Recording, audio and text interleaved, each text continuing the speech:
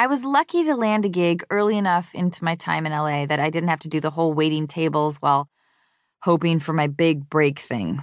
But that doesn't mean I haven't done my time in food service. In college, I waited tables at a high-end retirement home, not because I love spending time with the elderly or because I felt like this would be more meaningful work than serving rich finance guys. I wish I was that good of a person. It was just that the other restaurants I applied to wanted me to be a hostess first, while at Ida Culver House Broadview, I could immediately be a waitress. I figured I could wait tables for a bit, then I could leave and get a better waitress position at a fancy restaurant soon after. I got $5.25 an hour, no tips. Not until Christmas, at least. The other workers there kept telling me to just wait until Christmas. For what? Some old dude to give me $15? It was tough work. Not only is it grueling to be on your feet all day, but it's also so incredibly boring to listen to people tell you what they want to eat.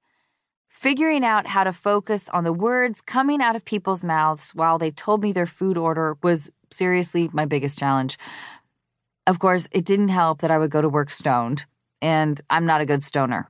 Despite repeated references to smoking weed in this book, the activity actually makes me paranoid and weird, and that's why I don't do it anymore.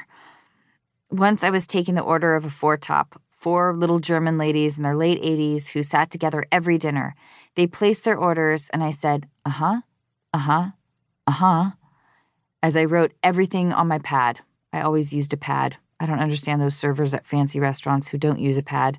I memorize lines for a living, but I would never be able to keep orders straight. After the last lady put in her request, I walked back to the kitchen and looked down at my pad. It was all just scribbles. I hadn't written down any actual words.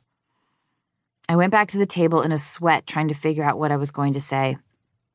If these ladies had had dementia, I would have had some hope, but no luck. They were a sharp posse. So I said something about a cook dropping their order, but it was still embarrassing, especially since there were only 4 options on the menu. Later that same week, I spilled hot coffee on one of those little German ladies. Bottom line, I lasted 4 months and didn't even make it to Christmas.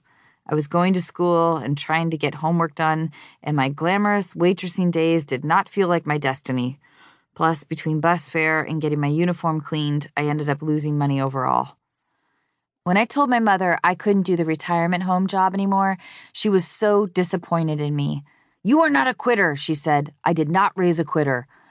All I could say was, "Maybe you did." But I needed a job. My parents generously paid for my college, but that was it. I didn't have an allowance. Poor me. I did manage to patch together a handful of acting jobs that would cover me for a month or so at a time, training videos, radio commercials.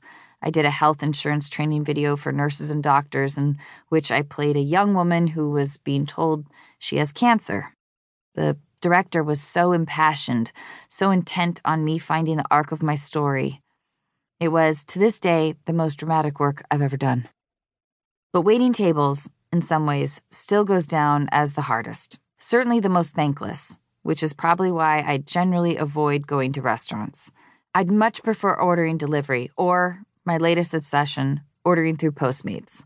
That way, no one has to struggle to focus while I spell out what I want in my taco salad.